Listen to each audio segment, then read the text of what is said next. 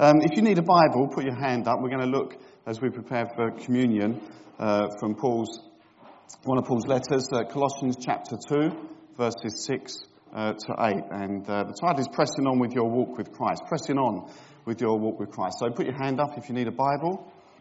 And we've got some other references as well, but you'll see them on the overhead as we go along. So pressing on with your walk with Christ. Colossians chapter 2, verses 6 to 8. And if you're using the Church Bible, that's page 1183. So then, just as you received Christ Jesus as Lord, continue to live in him, rooted and built up in him, strengthened in the faith as you were taught, and overflowing with thankfulness. So just two verses, but there's a lot in there, and we're going to explore them together. So hopefully this is working this week. There it is. So first of all, I want to talk about a moment in history, and a moment in history that many of us here have had. And that moment in history is when we received Christ Jesus as Lord, verse 6. When we received Christ Jesus as Lord. And all of you will have your own testimony in that. It might have been a specific moment. It might have been a journey. There's many different ways in the Bible. We get people confessing, you are the Christ, and we have people walking on the road with Jesus, not really realising who he is, and suddenly it all becomes clear. So there's many different testimonies, but the fact is, if you're a Christian, there was a moment. There was a moment when you recognised the fact that you're a follower of Christ, that you looked at the Word of God, and you realised your need, that without him, we're doomed, really. And we repented, we turned to God, we trusted in what he achieved on the cross, and we get baptised and we're filled with the Spirit. This is a moment in history, and it's good to have that moment. And of course it's new birth, isn't it? 2 Corinthians 5:17. If anyone is in Christ, he is a new creation. The old has gone and the new has come. So I'm looking forward to the baptismal service, and that's what we recognise, that we die to ourselves and we live for Christ. If anyone is in Christ, he is a new creation. The old has gone, the new has come. And that's when that decision's been made, that we're going to become a Christian, we're going to follow Christ, we're going to trust in the cross, and I'm going to live my life accordingly. That's the decision. Repent, believe, be baptised, be filled with the Spirit. And the Bible calls it new birth. It's our spiritual birth. When Nicodemus in John chapter 3 approaches Jesus, he comes in the night time, doesn't he? He doesn't want to, he knew what he was on about, or so he thought, and Jesus talks to him about a new birth. A new birth. He says, well, how can that be? I can't go back into my mother's womb. It's talking about a spiritual birth. And that is important. We're spiritual beings as well as physical beings. And we need to be reborn. Reborn. That's why some people have this term down. He's a born-again Christian. They like to say that if they think he's a Christian, he really means it. He's a proper one. He's a bit nutty. Born-again Christian. And of course, you can't... born-again Christian is not right. If you're a Christian, you are born again. It's like saying you're a born again. But no one says that. They say born again Christian because he really means it, which I suppose is a good description. But when we're born again spiritually, it's the beginning, isn't it? Who has a baby and doesn't expect the baby to grow up? We expect a baby to grow up. The journey has begun. It's certainly not ended. We're on this walk with Christ. It's a new birth. So we've been born to live in Christ, the Bible says. But what else? We're not just born, we're born to grow. And the Bible says we need to grow in Christ, to grow in him more and more. Birth isn't the end. Verse 6 says continue to live in him.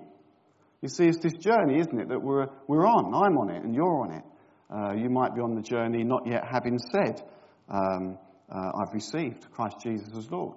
Well, you need to make that decision. It's the truth. The Bible is the truth. The evidence is incredible. You need to make a decision. You need to be able to confess Christ as Lord. You can't pay for your own sin. Or you can, but it's a costly price. Yet God wants you to be with him forever, which is an amazing love, an amazing grace. And that's his vision for you. He wants you to be with him forever. But you can turn away and say, no. But the journey must begin. And for the rest of us, we're on that journey. Continue to live in him. I remember the excitement when I first became a Christian. And mine was a bit of a journey. I would say what a midwife would call a difficult birth. In which that I received Christ Jesus as Lord when it suited me. If he's Lord, he said to me, get baptised. But I didn't do that for 5 years. And I resisted and resisted.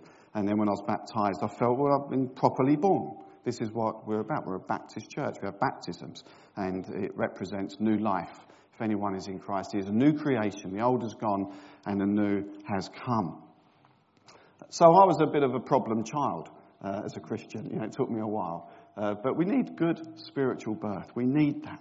We need that. And you need that if you haven't done that. You need to commit your life to Christ. Otherwise, who are you committing it to? You're committing it to the world.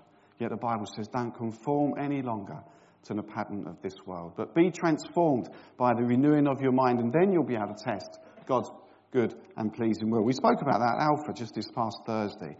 Don't conform any longer. You've got to turn to Christ. That's what repentance means, turning, a change of mind. But we need to continue to live in him.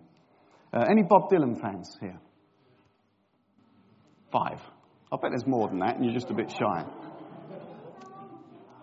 Depends how old you are. Who said that? You're quite right. You're quite right. But I'm pretty sure he sung a song in his sort of folky song-singing way. I think I'm right in saying this because I didn't look this up, and I'm hoping I've got the right artist after all that. But didn't he sing "The Times They Are A-Changing"? That was him. Oh, there's more than 5 here now, isn't there? Can you see that? Don't you feel that at the moment with the world? The times are changing. The world seems to be, well, it is spinning on its axis, but, it just seems to be changing at a rapid pace. The political arena is a challenge. I would imagine some of our youngsters will be getting, the intelligent ones, will be getting their doctorates, their PhDs, writing about the political landscape and the way it's changing and the unexpected surprises and the law of unintended consequences of what goes on. Or social justice, that's changing. There are needs in our community to keep it in politics. I think I'm right in saying this. Margaret Thatcher once said along the lines of, look, the state can take care of its own people. We don't really need the church. Church can get on with whatever they want to do, but the state can take care of the people. Yet, here we are where the state actually sometimes can't. And we have food banks springing up. Letters, official letters coming from the benefits people to people that are really struggling, saying if you're, we're cutting this and we're cutting that. If you're getting hungry, find your nearest food bank. All of a sudden, the churches are important because churches are one of the main funders of food banks. And I feel that the state generally is beginning to rely more and more on faith groups to provide. When you look at the recent tragedies, it was quite, you'd rather they didn't happen, but to see the reaction of churches and mosques and other faith groups was incredible. They had to tell them, didn't they, to stop sending stuff. But I wonder if that need's going to increase. The books aren't being balanced. There's probably going to be more cuts at some point. The church has an opportunity to respond. The church already is the biggest employer of youth work in the country. It's the biggest helper to parents with its various groups that go on. Some churches have contact points for vulnerable people. So a father may be able to visit his child in the context of a church, where else other times he wouldn't. There's lots of things. The food banks, the clothing. And isn't this the gospel, what Jesus says? Feed the hungry, clothe the poor. Isn't that what we're supposed to do? And we might think that we're in Billericay and that stuff's not going on, but there is need. And I wonder if it's going to increase. And I wonder whether we're prepared to get our hands dirty and help. Because that's what we've been called to do. The church should be at the forefront in her mission to serve a community and to reach people for Christ. So that they, as well, in verse 6, can say, I have received Christ Jesus as Lord. Because that's our intention, isn't it? We love mission, and we love service, and we love helping the community, but we also want them to be in the kingdom of God. They must make that decision. I've received Christ Jesus as Lord. What will it take? I don't know about you. I did, when I was preparing this, thought, do I say this? Because I don't want to be too condemnatory. And I always have this umbrella that you should leave this place feeling inspired and ready to go out as Christ's ambassadors and change the world. And I still want you to believe that. But I wonder if I can challenge you, because I've been challenged. What would it take? Sometimes I feel, even though I made that decision many years ago and I did all the things that I was supposed to do, and I still try and walk as best I can, sometimes I feel just comfortable. Do you ever feel that in your Christian walk? It's reasonably comfortable. I mean, we might think it's hard, but really it's not. It's quite comfortable. And I like feeling safe. I don't particularly want to go and find danger or get uncomfortable. But I don't think I'm meant to be comfortable, and I don't think you are either. I think we're called to be a little bit uncomfortable. And I think we're called to be challenged by the needs of the world and the community. I don't think I'm meant to be at ease with injustice or hunger or hurt and broken people. We're just saying, shalom, my peace. Shalom, this wholeness, this Hebrew word means wholeness, togetherness. That's what God wants for his people, yet there's so much hurt and broken people around. I think God thinks that we should be a little bit uncomfortable, that we should ask questions of ourselves and what we're doing, that we should take our discipleship seriously, that we should take our mission seriously. And I question sometimes, is my vision for my life or vision for the church or your vision for your life, is it too small? Because we serve a Christ, and whatever image I've got of him, it won't be enough because he's bigger. And we've seen lots of stories of where Christ enters into a situation and new life happens. New growth happens. And I do believe, and I hope you do as well, that God is already moving. And the church here is growing. But I question now, what else is there? What more can we do? I mean, when I look at all the things that are going to go on in the past, no, I'm up there, that's my sermon notes, isn't it? But when Kevin put the notices up, and I thought, well, there's loads going on. We're busy, and we don't want to be too busy that we get burnt out, as this term, isn't it? We want to be focused, not frenetic. But we have got a mission. We're in here. We're in here, but there's a world out there. God is already moving, and the church is growing. I just wonder what that means for our future. We're already looking, aren't we, at the CIO, the Charitable, you think I'd know this, wouldn't you? Charitable Incorporated Organisation. And the way we structure things, and it sounds like business talk, but it's not. It's not because we're a business. It's because we want to be a missional people and set ourselves up in such a way to be efficient and effective in our church. It's not just because we fancy it's a good idea. In fact, it's a huge amount of work behind the scenes. And we've got to vote, haven't we, at the next church meeting, and I can't remember how many resolutions there are, 6 or 7. And it might seem a bit boring, actually. I think I'll probably be a bit bored, if I'm honest. But if we can get that through, if we believe that's of God, it's going to really set us up for the future. Ministries being released and mission being effective and the structure serving us rather than us serving the structure. But how do we reach these people? We've got new ministries. I mentioned that last week. We've got, you think I'd know the new ministry as well. The games evening and the food evenings that are happening, these fellowship dinners. Really good. We've got Gary's looking at lots of stuff to do with schools work. We've got a great youth work here, which is brilliant.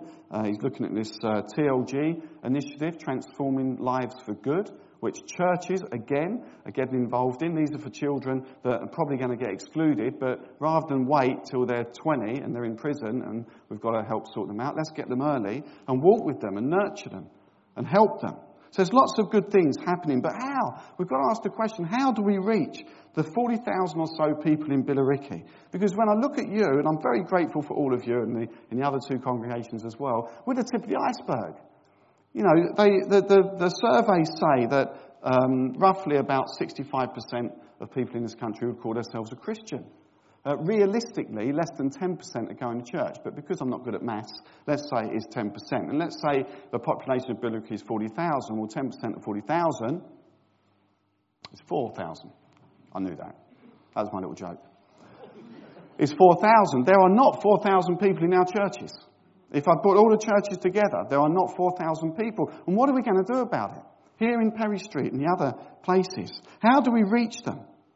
Because I think we're reaching the tip of the iceberg. Are we going to get serious about our mission? And is it going to be costly? And is God going to call us to get a little bit uncomfortable? Because the mission is too great to ignore. And I'm going to be exploring that with the elders very soon. But in Matthew 5, Jesus said, didn't he, in the Sermon on the Mount, blessed are those who hunger and thirst for righteousness. Blessed are the merciful. Blessed are the pure in heart. Blessed are the peacemakers. I really believe God is saying it's time for us to get uncomfortable and take this really seriously. And what are we going to do? How are we going to get uncomfortable? And we've got to work that out together. But I think it's time. I think you've had, the last few years have been reasonably tough. The last year probably more tough because I came. But we feel like we're doing this. So what's next? How big is our vision? What do we believe for? Can we dream big dreams? Can we see God doing big things? And can we take advantage? We'd rather not have it.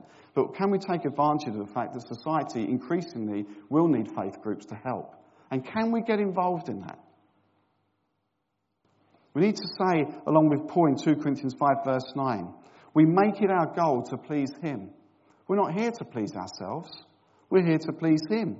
And it's time for me to ask questions of myself and of you, to get challenged, to get that little bit uncomfortable. So why and what has all of this to do with pressing on with your walk with Christ? Because birth is the beginning and discipleship is the journey. And we're looking way ahead in the preaching plan that we'll go through a series on discipleship. But eternity is waiting. Birth is the beginning. The discipleship is the journey, but eternity is waiting. The other Sunday evening, she's disappeared. Ruth.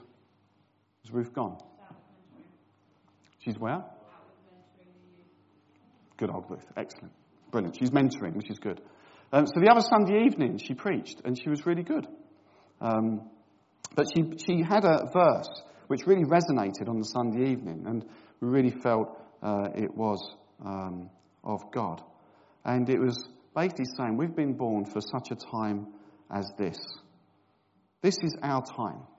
And last week we said, didn't we? Do not dwell on the past. See, today I'm doing a new thing. This is our time. This is your time. Here in the church here, this is our time. What are we going to do with that time?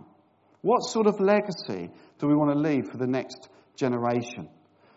How uncomfortable can we get as we reach out, as we get more intentional about our mission? In that, we need to be committed to Christ.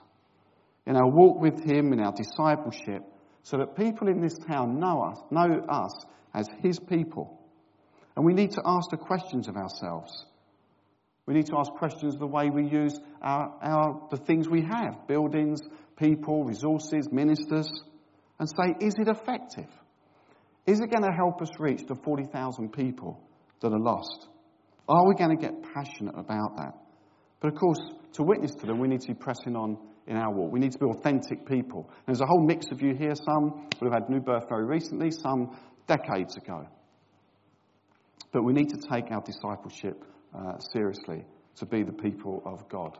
So pressing on, walking with God, to be effective, Paul lists a few things. He says in verse 6, continue to live in him. I remember, the early years, I was very excited. I was going to evangelise the world. Hundreds of people are going to know Christ just because of me. And that vision has not been fulfilled. But I'm still working at it. But you can lose that excitement. The best evangelists I found are the new Christians. They can't stop talking about it. To the point, even as a Christian, you might get a bit embarrassed. Do they always have to talk about Jesus? Can't we just order our food? Isn't God wonderful? He's providing. You know what I mean? They're so excited, which is great. But as time goes on, we can get a bit worn down and we get into habits maybe, and maybe we're not taking it seriously. But Paul says we need to continue to live in him, continuing to walk with Christ. Otherwise, we lose our way. We lose our way. You end up following a leader or following your friends or following the world, but do not conform any longer to the pattern of this world. It means I've got to commit to him. We do that. When we come to communion, it's a reminder of who we're committed to. It means I submit myself to him. In view of God's mercy, offer yourselves. Do not conform any longer to the pattern of this world, but be transformed by the renewing of your mind. The world, what the world is saying is, religion's had its day. Mark Zuckerberg tried to, I don't think he said it in quite those terms, but he certainly was starting to compare Facebook to it. Or faith is stupid, it's good for you, not good for me. Well, that's illogical, it's either true or it's not. It's time for us to get uncomfortable and stand up for our God. It's time to be rooted in our faith. Most of you know I like a game of golf, and there's a course that I play overseas called Laranjal. You know why it's called Laranjal? Because it's oranges. It's in this orange thing, that's what it means. And there's loads of oranges everywhere. And I was reading that I thought, wow, the amount of water that must take to feed all these, water all these oranges. But apparently what they do, they train the roots. Did you know that? No. I didn't think you would. I didn't either. They train the roots. If they water them too much in the early years, they get dependent on it, so they don't really develop. Life's a bit too easy, and the roots don't go deep. But if they withhold the water a bit, the roots go deeper and deeper and deeper into the ground. They're trained to search for the water. And that means when the dry time comes, those trees are the healthiest. But they've been through a bit of pain. And it's been hard. And it's been a bit sacrificial. But the roots go deep. And then they can sustain much, much longer. In dry times, they're much healthier and hold out for longer. We need those deep roots. And where do we put our roots? Well, the Bible tells us, literally, in itself, in the Word of God. Jesus revealed to us as witnessed by the Scriptures, and we render the Word of God, and we want to walk in the Word of God. In the Bible, Colossians 3, verse 15, let the Word of Christ dwell in you richly. And I love it that we are known as a church that preaches the Word. And we should preach the Word. And if ever I preach anything that's wrong, you should tell me. But also, we're not just Word. You know, I can read this book, or this collection of 66 books, and it can appear wooden and not really life-changing. But it's amazing with the Spirit of God. And so we need to be Word and Spirit. Acts 1 verse 8, Jesus said, you will receive power when the Holy Spirit comes on you. I mean, let that sink in. You will receive power when the Holy Spirit comes on you. Power. The power that raised Jesus from the dead, we will receive. What are we doing with it? Are we just that bit too comfortable? Are we not challenged enough to approach people or witness to people or set up the food bank or give the old clothes, whatever it is? I'm not suggesting they are the thing. I'm just saying, what are we going to do? The most people are not in our buildings. They're out there. And God says, I'm going to give you power. I'm going to give you power. We have that power. But are we just a bit too comfortable? I love it when people share pictures and visions. We've had that recently. Or power encounters. We see the glory of God. We're saying that the glory of God shining all around. We want that. We want more of that. We need to be praying for more of that. Galatians 5:16 says we should be living by the Spirit. We need to be listening to Him. What is He calling us to do? Is He really saying, just be comfortable, get on the cruise liner, forget that you're supposed to be a lifeboat? Galatians 5:22 talks about our character, the fruit of the Spirit, love, joy, peace, patience, kindness, goodness, faithfulness, gentleness, self-control. And we're growing, hopefully, in all those things, but it's time to ask questions. And it's time to actually ask those questions and say, I need to get a bit uncomfortable. I've got to get a bit sacrificial. There's work to be done. Galatians 5:25, verse 25 says, since we live by the Spirit, let us keep in step with the Spirit. And that's what we want to do. Word and Spirit together. And if we really embrace that, then verse 7, we'll be built up, we'll be strengthened, and we can go, verse 7 again, on being a thankful people, grateful to God, who is going to work His power within you, who His word says can do immeasurably more than you can imagine. So I want to challenge you this morning. Is church just a bit too easy? Safe? Is it radical? Maybe you think it is. Is our vision, our dreams, are they too small? Do we really believe we can reach the town? God says He can do immeasurably more than you can ask for or imagine. What can you imagine for us as a church in this town? What can we imagine about the various ministries? And God says He'll do more than that. Will we take Him at His word? And would we just get a bit uncomfortable? Because I believe He's got great plans. And I think the plans will happen, but He catches us up in those plans. And that's a privilege. And we're His hands and His feet, His mouth, His ears. There are a lot of hurting people, both in the church and outside of the church as well. Would we believe Him and take Him in His word that He'll do immeasurably more than we can imagine? Will we be sent out because He says, you are the ambassadors for Christ? Will we take His mission seriously as the Father has sent me, so I am sending you? Will we see Jesus' mission? I didn't come in to condemn the world, I came to save it. It's great to come in here and worship God. And I'm actually glad it is a safe place, because it could not be. But I do want us to get maybe a bit uncomfortable, and I wonder if that's what God's challenging us on. To dream dreams, to think big things, to see new ministries, to see lives changed. And I'd love you to share, as you pray about that, as the weeks and months go ahead. If you feel God speaking to you in any way, please feed it back to us. Because we've had a few things said to us already, and we're trying to test it. So please feed back to us. Think about the mission. Just think what we could do. We're doing all right, but we could be great. I really believe that. I think God's got good plans for us. Let me pray for you. Father, we thank you for your word. We thank you for those promises in the Bible. And we want to say to you this morning, Lord, that we'll take you at your word. We believe in you. We believe in the presence and power of your Holy Spirit. As we prepare ourselves for communion, an ordinance that you laid down for us to remember your great sacrifice, we come to you in gratitude. And I pray, Lord, that you'd nourish us both physically and spiritually. And I pray that you'd send us sort of excitement about the future, about the possibilities with the changing face of the world, the opportunities that the church, your church in this country, can rise up and show. I pray we get fresh ideas, fresh expressions, that we be free in the Holy Spirit while we keep our feet on the ground in your word. I thank you, Lord, that you bear with us in our failings and the things we do wrong, but you rejoice with us in the things that we do right. And we really want to commit ourselves and this church to you. We are yours, and so is this church. And pray your blessing on everyone here, and I pray for the excitement, the passion, the vision. In Jesus' name, amen.